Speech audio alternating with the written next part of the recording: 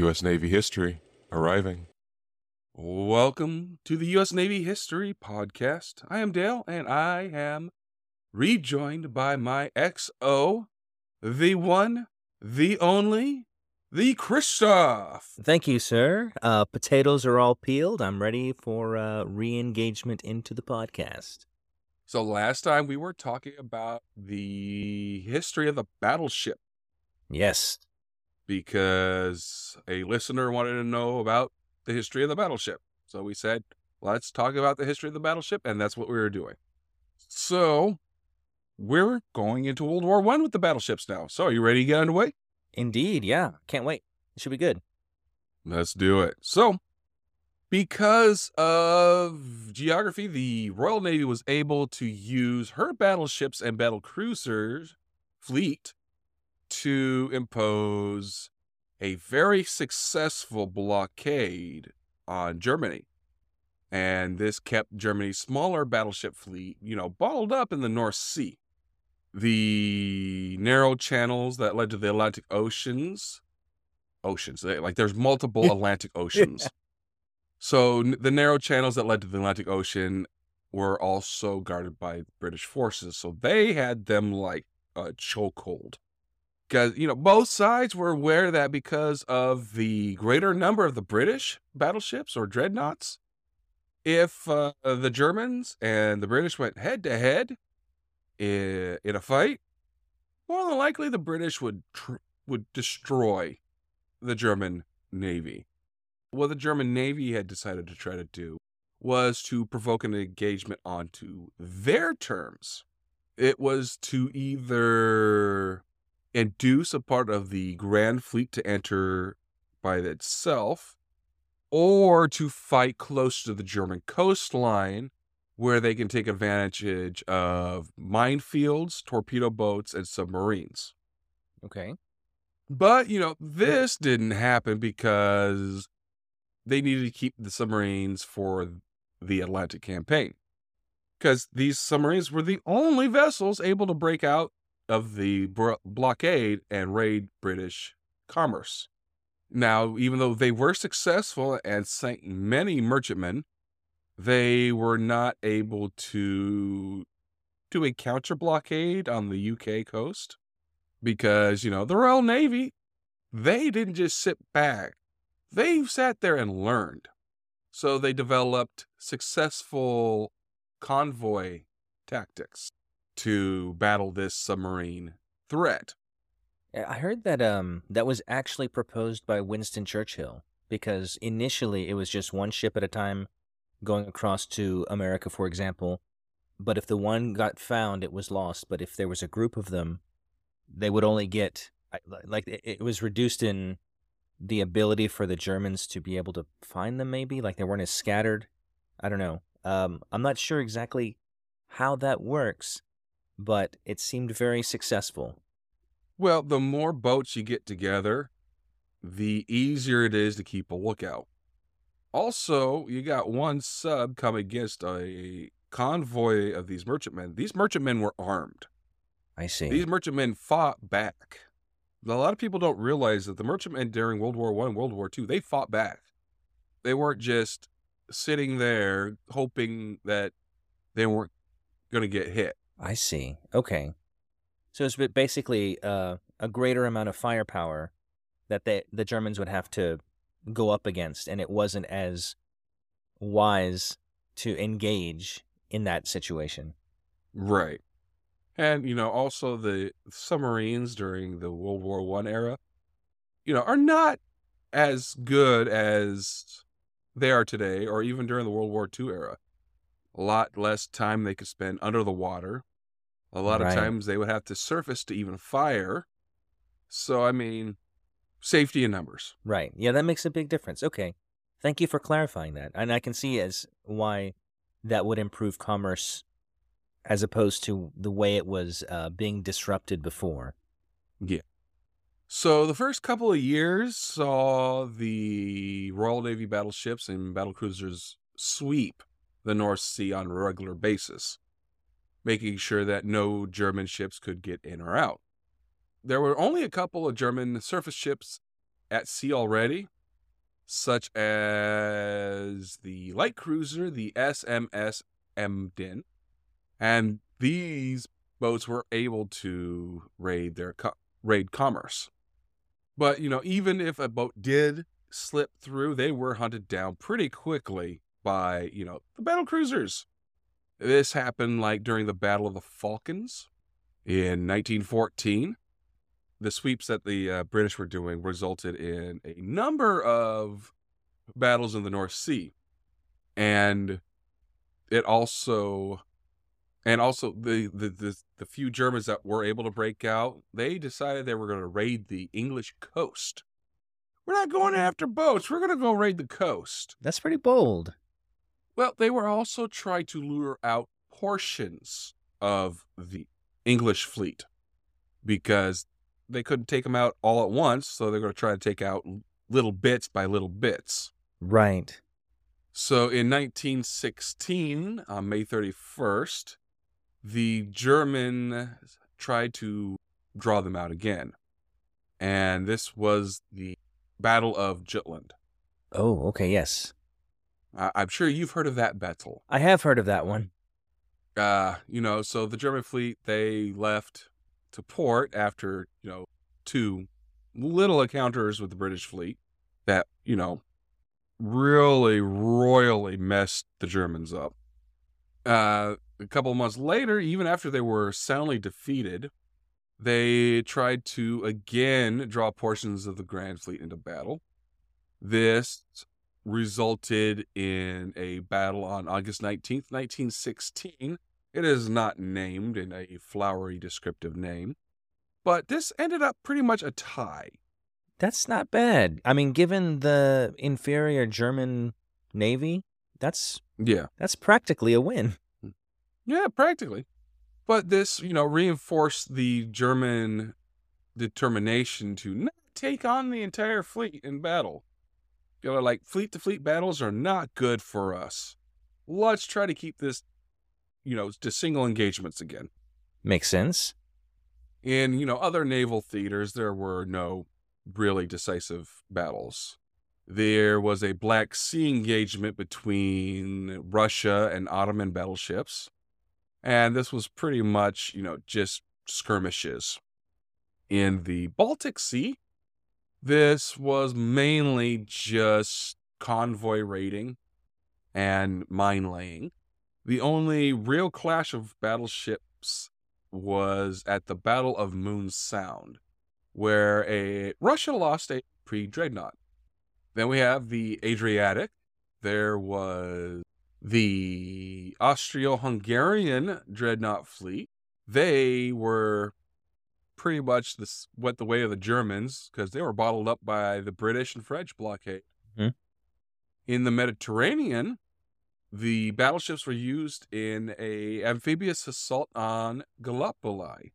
Oh yeah, I've heard of that one. That's not the best moment for the English, unfortunately. So that brings us to September 1914, when the German U-boats really started being successful. They were mainly going after cruisers, thankfully not the battleships. There was a German submarine, the SMU-9, that sank 3 battle cruisers. Dang. In less than an hour. Whoa. That's impressive. Then they took out the super dreadnought HMS Atrocious. I'm sorry, what was that again? The HMS Atrocious. Okay, I thought you said atrocious, which would be a terrible name for a ship. Well, she got hit by a line laid by a German U-boat. And apparently, one mine was all it took to take out this super dreadnought. She sank. Golly. So these were, you mentioned in the last episode, we talked about battleships, that these were really expensive, like took years to build, get these capital ships. Losing a battleship in battle, that was a big deal. I mean, just a huge hit to the economy of the nation, right? Losing a battleship, period, whether it's in battle or whether it's in an accident or weather related or whatnot. Yeah, they're big, expensive, plus the loss of life because you have, Oh yeah. hundreds of men having operating these. And so was this? I know when the English went to the dreadnought, and then the post dreadnought era where they were kind of on the vanguard of developing the technology for these incredible ships. It seems like what stopped them or what slowed them down was these engagements with the U-boats, right? Because one U-boat could take out, like you said, several battle cruisers in an hour. Yeah, U-boats changed naval warfare, made the British rethink their strategy and their tactics in the North Sea because of these U-boat attacks. And, it also led to a growing concern on the Royal Navy about the vulnerability of the battleships. So, as the war kept going, it turned out that the submarines did prove very dangerous to older pre-dreadnought battleships. For example, oh my lord, this is a German word, I think. Ooh, let's try it together. Go ahead. Misudai, Misudai. I guess. Musudai? Musudai. Who knows? Any German listeners out there, let us know. Well, anyway, she went down in the Darnelles. She was gobbled by a British submarine. And the HMS Majestic and the HMS Triumph were torpedoed by U-21. As well as the HMS Formidable, Cornwallis, the HMS Britannia. But the threat posed to dreadnoughts, the real guys, the battleships, well, this was mainly a false alarm. Oh, really? That seems... And I guess you're going to continue. Go ahead. I'm surprised, but continue. Yeah, remember when we were talking about the HMS Adrocious? Mm-hmm. Yes. She was the only dreadnought sank by submarine in World War. Okay, that's... I would have anticipated more battleships sunk by U-boat. Why was she the only one? At least dreadnought class, rather. Because of armor. Huh. Things of that nature.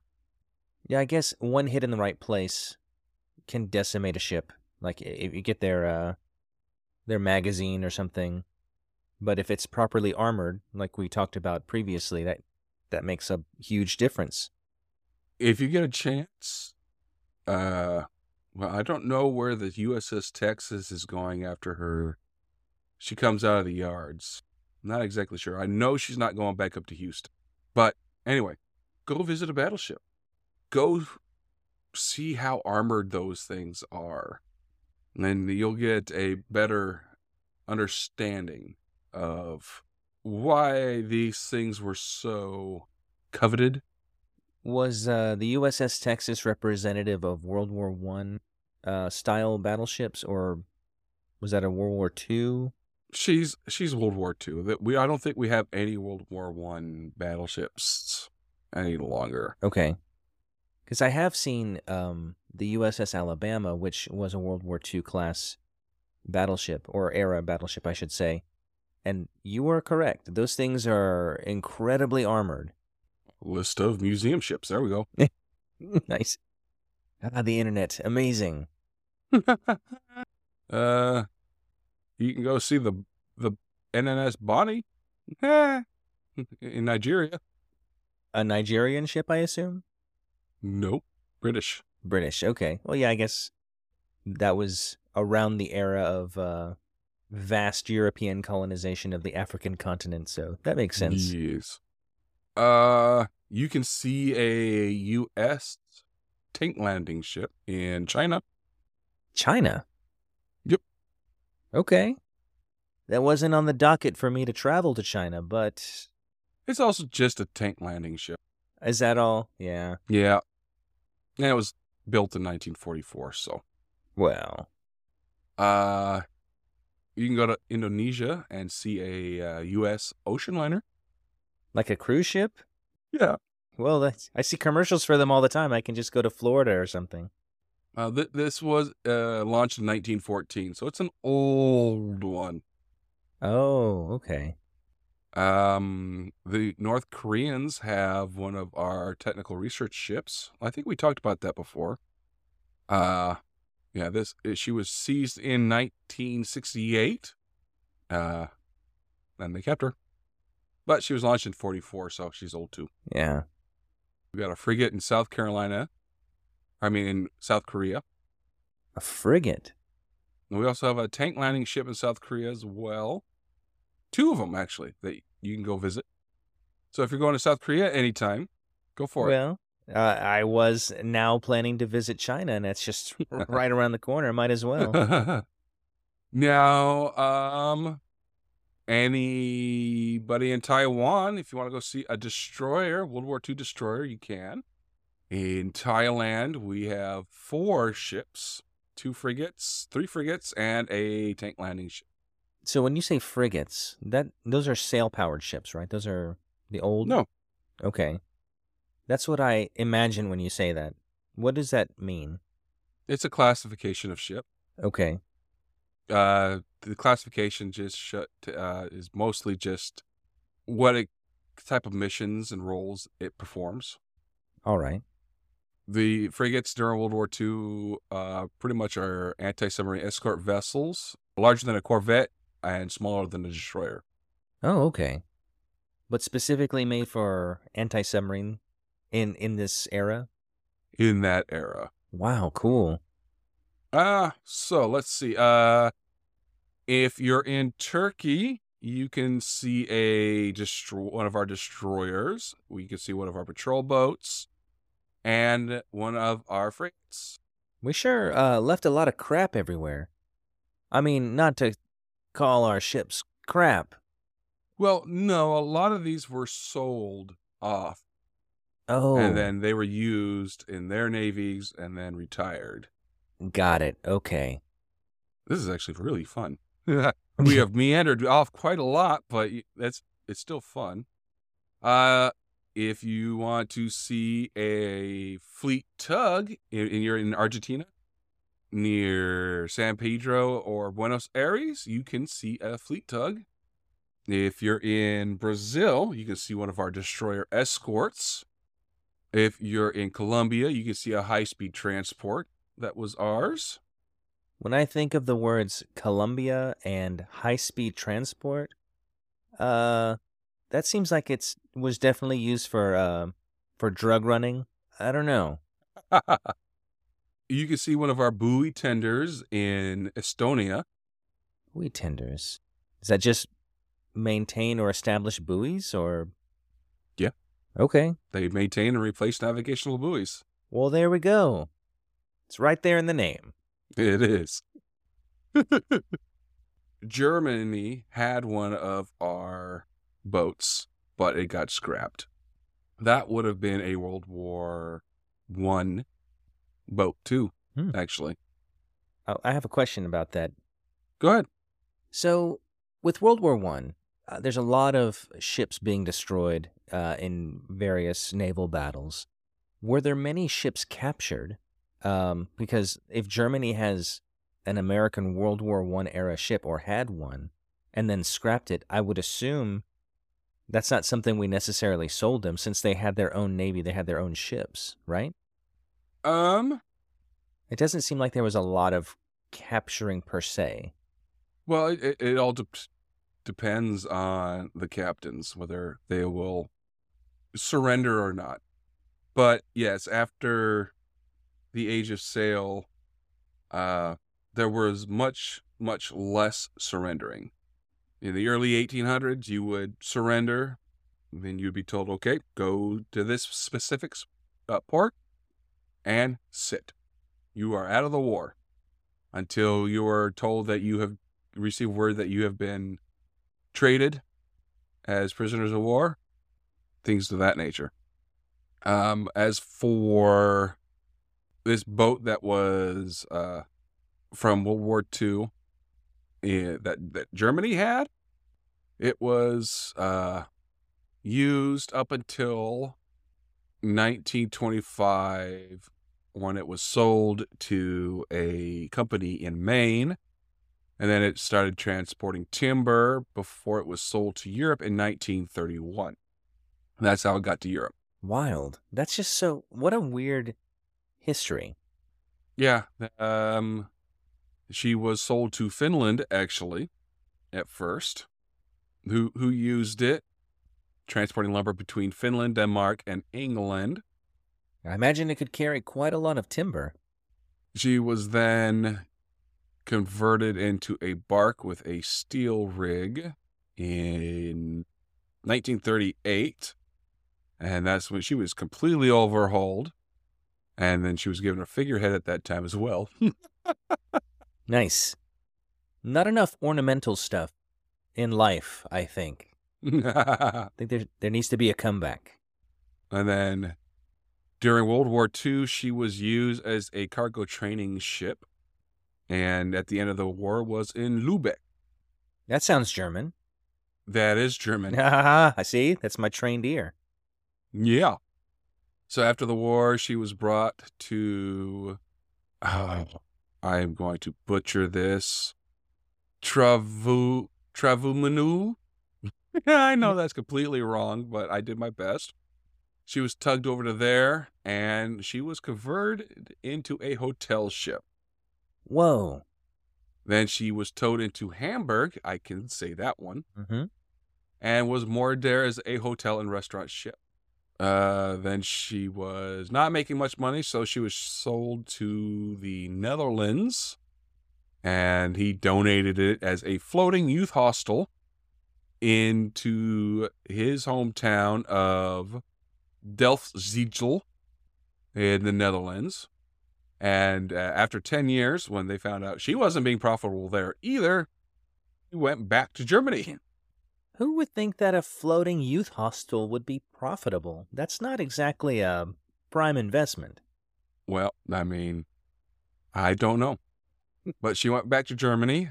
She went to Emden, and she was about to be refit her again so she could be used some more as a restaurant ship. They found that, she started taking on water, and then she sunk. Oh no. So she sunk. They didn't even scrap her. Well, in 1965, it was resold to a merchant, and they raised the ship. Oh, okay. And he converted it into a floating restaurant. Huh.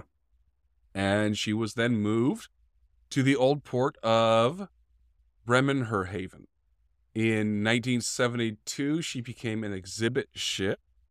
She became a museum, and she was now a restaurant museum and wedding ship. Wedding ship. It's about time. In Bremerhaven. And over time, it became a landmark. Huh. So then she had an accident when she was being repaired for the last time. And since there was no more money, only, the bare essentials are repaired. Mm-hmm. They put in 6 pumps to, pump out 150 cubic meters of water every day. Ooh, that's a bad sign. And then in 2019, the forecastle between the inner and outer cladding caught fire because of the galley, and she sank to the bottom. So let me get this straight. That was in 2019. Yes. And so this ship was a World War I era ship, right? Yeah, she was born in 1919. Wow. That was some pretty solid construction, let's say. I know it was repaired and refitted over the years, but that is very impressive. Yeah, she was refitted at least 1, 2, 3, 4, 5, 6, 7 times minimum. But I mean, after this last bit, they decided, you know what? We're done. We're just going to scrap her. Yeah. Okay, so that's the American boat in Germany. There we go. Wow, we meandered there, didn't we? Indeed. That was fun though. Thanks for the trip, Captain. If you go to Greece, you can see one of our cargo ships. All this to looking for World War One boats that are still in existence for us. Malta has one of our patrol boats. That's Vietnam era. Okay. The Netherlands, if you're the Netherlands, you can go see one of our wooden ocean minesweepers. Wouldn't. I guess that would there were magnetic mines, right? So Yeah, that helped quite a bit against magnetic mines. okay. There are 2 boats in Alabama. It's a World War II battleship and a snag boat from 1925. So that's after World War One. Let's see. 1914, there is a sailboat you can see in Alaska. 1891, there is a schooner that you can go see in San Francisco. Wow. Let's see. World War One. 1886, there is a full-rigged ship that you can also see in San Francisco. 1898, there is a ferry boat you can see in San Diego. San Francisco has a schooner built in 1891 and a paddle steamer in 1890, built in 1890. Wow, they sure have a lot of old ships. World War One tugboat in San Francisco. A steam yacht in San Diego, 1904. You could see a sandbagger sloop in Connecticut, built in 1880s. A whaler, built in 1841 in Connecticut. A sloop, 1866, also in Connecticut. Now those were built to last. That's very impressive. Well, I mean, they also are taking care of these things. Well, yeah. I can take care of my car, and yet it does not last. So, including the Missouri, in Honolulu, there is the Falls of Clyde. It is the last surviving iron-hulled, 4-masted, full-rigged ship, and the only surviving sail-driven oil tanker. Huh. That's cool. There's lots of museum ships around the U.S. that you can go see. I'm trying to just find what you asked for. I appreciate your thoroughness, and so do our listeners. 1854, there's a sloop, the Constellation in Baltimore, in Maryland. Let's see. 1797, the USS Constellation. No, Constitution. Last one was the Constellation. Right. Yeah.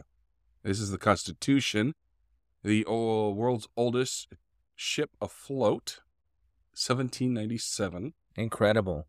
Old Ironsides herself. 1884, there's a schooner in Massachusetts. We have a Germany boat from World War One in Massachusetts. 1917, okay, a bulk freighter in Michigan. Okay. Well, that's the right era. Yeah, it is the right era. 1905, passenger steamer in Michigan. You can see the Cairo, 1862 in Mississippi. I think we talked about her already. 1907, a light vessel in New York City. They have a number of older boats. There's an oyster sloop, 1883. Let's see, 1914. They have the SS Lehigh Valley railroad car float. That's in Brooklyn. They have a schooner from 1893. They have a snow brig from 1813. That's a little bit before World War One. There's an ironclad from 1864. Not sure where that is. I know it's in New York somewhere. That's a CSS boat. Wow, no kidding. Mm-hmm. There's a pilot boat from 1914. There's a schooner from 1885. Light vessel, 1915. There's the era we're looking for. There we go. And in Long Island, there's a sloop of 1880 built in 1888. 1911, there's a bark. Oh, it's German. That's in New York City. 1901, canal tugboat. 1911, there's a bulk freighter in Ohio. And a tugboat from 1903. 1918, a towboat. Huh. From 1893, there was a battleship that they had in Portland, Oregon. A battleship from 1893. That's pretty cool. Unfortunately, only some parts survive today. Oh. Yeah. Still cool, I argue. Oh, very cool. Let's see. Pennsylvania has a protected cruiser and a tugboat, 1892 and 1902, respectively. You can go see a bark from 1877 in Galveston. Wow. But the USS Texas was built in 1910, so she is a World War I era battleship. Wow, that's exactly what we were looking for, and it was there all along. It was there all along. All that meandering for that. Well, you mentioned it earlier in the podcast, and so that's cool. So if y'all have an opportunity, you should check it out. After she's out of the docks. She's in the docks right now being repaired. But she's also been refitted so many times. She's not in her World War I configuration anymore. Right. But yeah, just about every state will have museum ships. So we meandered quite a bit on this episode. So to finish World War I out, battleships were never intended for anti-submarine warfare.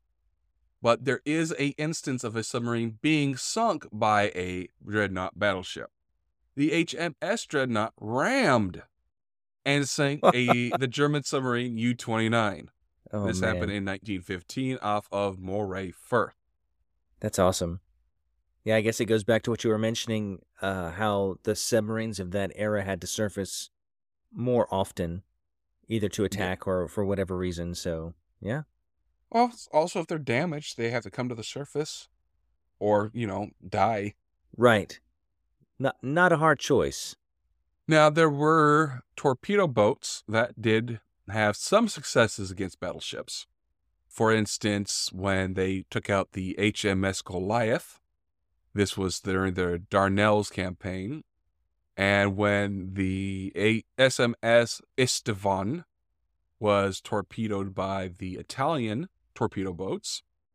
But, in huge battles, these torpedo boats and destroyers were usually not able to get close enough to the battleships to hurt them. The only battleship sunk in pretty much a fleet battle by torpedoes or destroyers was a obsolete German pre-dreadnought, the HMS Pommern, and she was sank by destroyers during the night in Jutland. Yeah, Jutland. That was devastating for the Germans for sure. That's where I learned the term having your T crossed, and that I was fascinated by it. I was like, what in the world is that? And that's when all of your ships are like the top of a capital T, horizontal, and all their ships are the vertical part of their T, and all of your ships can fire on all of their ships, but not really all of their ships can fire on any of your ships, and so it's a strategic, like it's a coup de grace in any naval engagement. And it happened twice. The English did it to the Germans twice in that battle, and so they got their butts kicked for sure. Yeah, you're bringing your broadside to bear, but they're not able to bring that to bear. Right. So, to finish out World War I, the Germans, their high fleet, were determined not to engage the British without the assistance of submarines. And because the submarines were off raiding commerce traffic, the fleet pretty much just stayed in for the war. So, we're going to go ahead and leave battleships there, thanks to our meander. But I thought it was an enjoyable meander. It was a friendly stroll. So we have teamed up with HeroCards.us. We like to end each of our main episodes honoring one of our fallen angels. And today we are going to honor Chief Special Warfare Boat Operator Zacharias Edward Bobe. His hometown is San Jose, California. He was assigned to Navy Special Warfare Advanced Training Command, Coronado, California. His honors include the Joint Service Commendation Medal, which he received 3 times, Navy Marine Corps Commendation, that he received 3 times, one of them with Valor. His date of sacrifice was May 28th, 2015 in Chula Vista, California. He was 39 years old. Zach Bobe was born in Santa Clara, California on November 29th, 1975, and became the 3rd generation in his family to serve his country in the U.S. military. During the Vietnam War, his father, Gary, served as a Navy aviation electrician on a P-3 Orion anti-submarine patrol aircraft. Both of his grandfathers served in World War II. Anthony Goularty was a Navy gunner's mate, and Milford Buob was an Air Force civil engineer. So as a boy, Zach's family lived in San Jose, California, where he graduated from Independence High School in 1994. He played soccer and had a passion for rebuilding and riding dirt bikes with his father. He continued his love for motorcycles for the rest of his life. After high school, Zach worked briefly in a cabinet-making shop, then decided to enlist in the United States Navy on March 8, 1995, carrying on his family's tradition of service to his country. Zach was sent to Naval Station Great Lakes, north of Chicago, where he completed basic training in December 1995 and remained for Gunner's Mate A School. From 96 to 2000, he was stationed in San Diego, California, aboard the USS Antietam, CG-54, and his tour of duty included 3 deployments as a gunner's mate on the guided missile cruiser in support of Operations Southern Watch and Vigilant Sentinel in the Arabian Sea. In 2002, he went to Naval Base Coronado in California for Naval Special Warfare Combatant Craft Crewman training. After completing the rigorous course, he was assigned to Special Boat Team 12 in Coronado. Special Boat Teams are elite units used for Navy SEAL insertion and extraction on clandestine missions. At Coronado, Zach was qualified on the Mark V Special Operations Craft and the Rigid Hull Inflatable Boat Combatant Craft. According to U.S. Naval SEAL Travis Lively, quote, "I have worked extensively with both Mark V and RIB operators. In my experience, they are always the first to show up and the last to leave. The bottom line, boat guys are the unsung heroes of the naval special warfare community."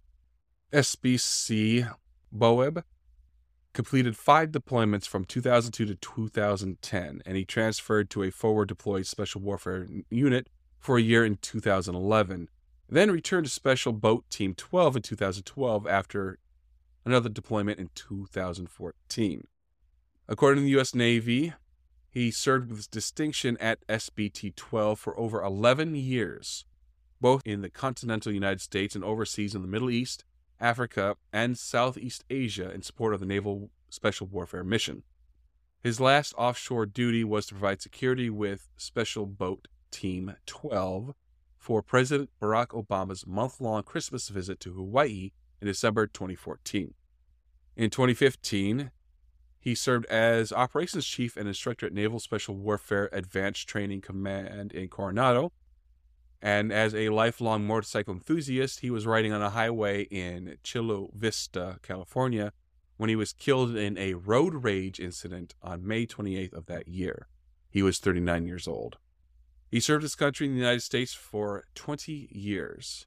His mother, Kathy, told the local San Diego NBC affiliate, quote, "The military was his second family." At the Naval Special Warfare Advanced Training Command in Coronado, the classroom in which Zach was an instructor was named the Zacharias E. Buob Classroom in his honor. So, Chief Special Warfare Boat Operator Zacharias Edward Buob, thank you. Thank you. And so, Christoph, will you please take us out? Certainly. Thank y'all for listening to the U.S. Navy History Podcast. If you would like to reach out to us, please feel free to do so via email at usnavyhistorypodcast@gmail.com. You can also find us on Twitter at USN, as in Navy, History Pod. We also have a Discord channel. You can find that in the show notes. And in the Discord channel, you can talk to us and other fans from around the world. So it's very exciting. So please tell a friend, tell a loved one, and share the love. Thanks, y'all. And with that, we're going to wish you fair winds and following seas. Goodbye. See you later.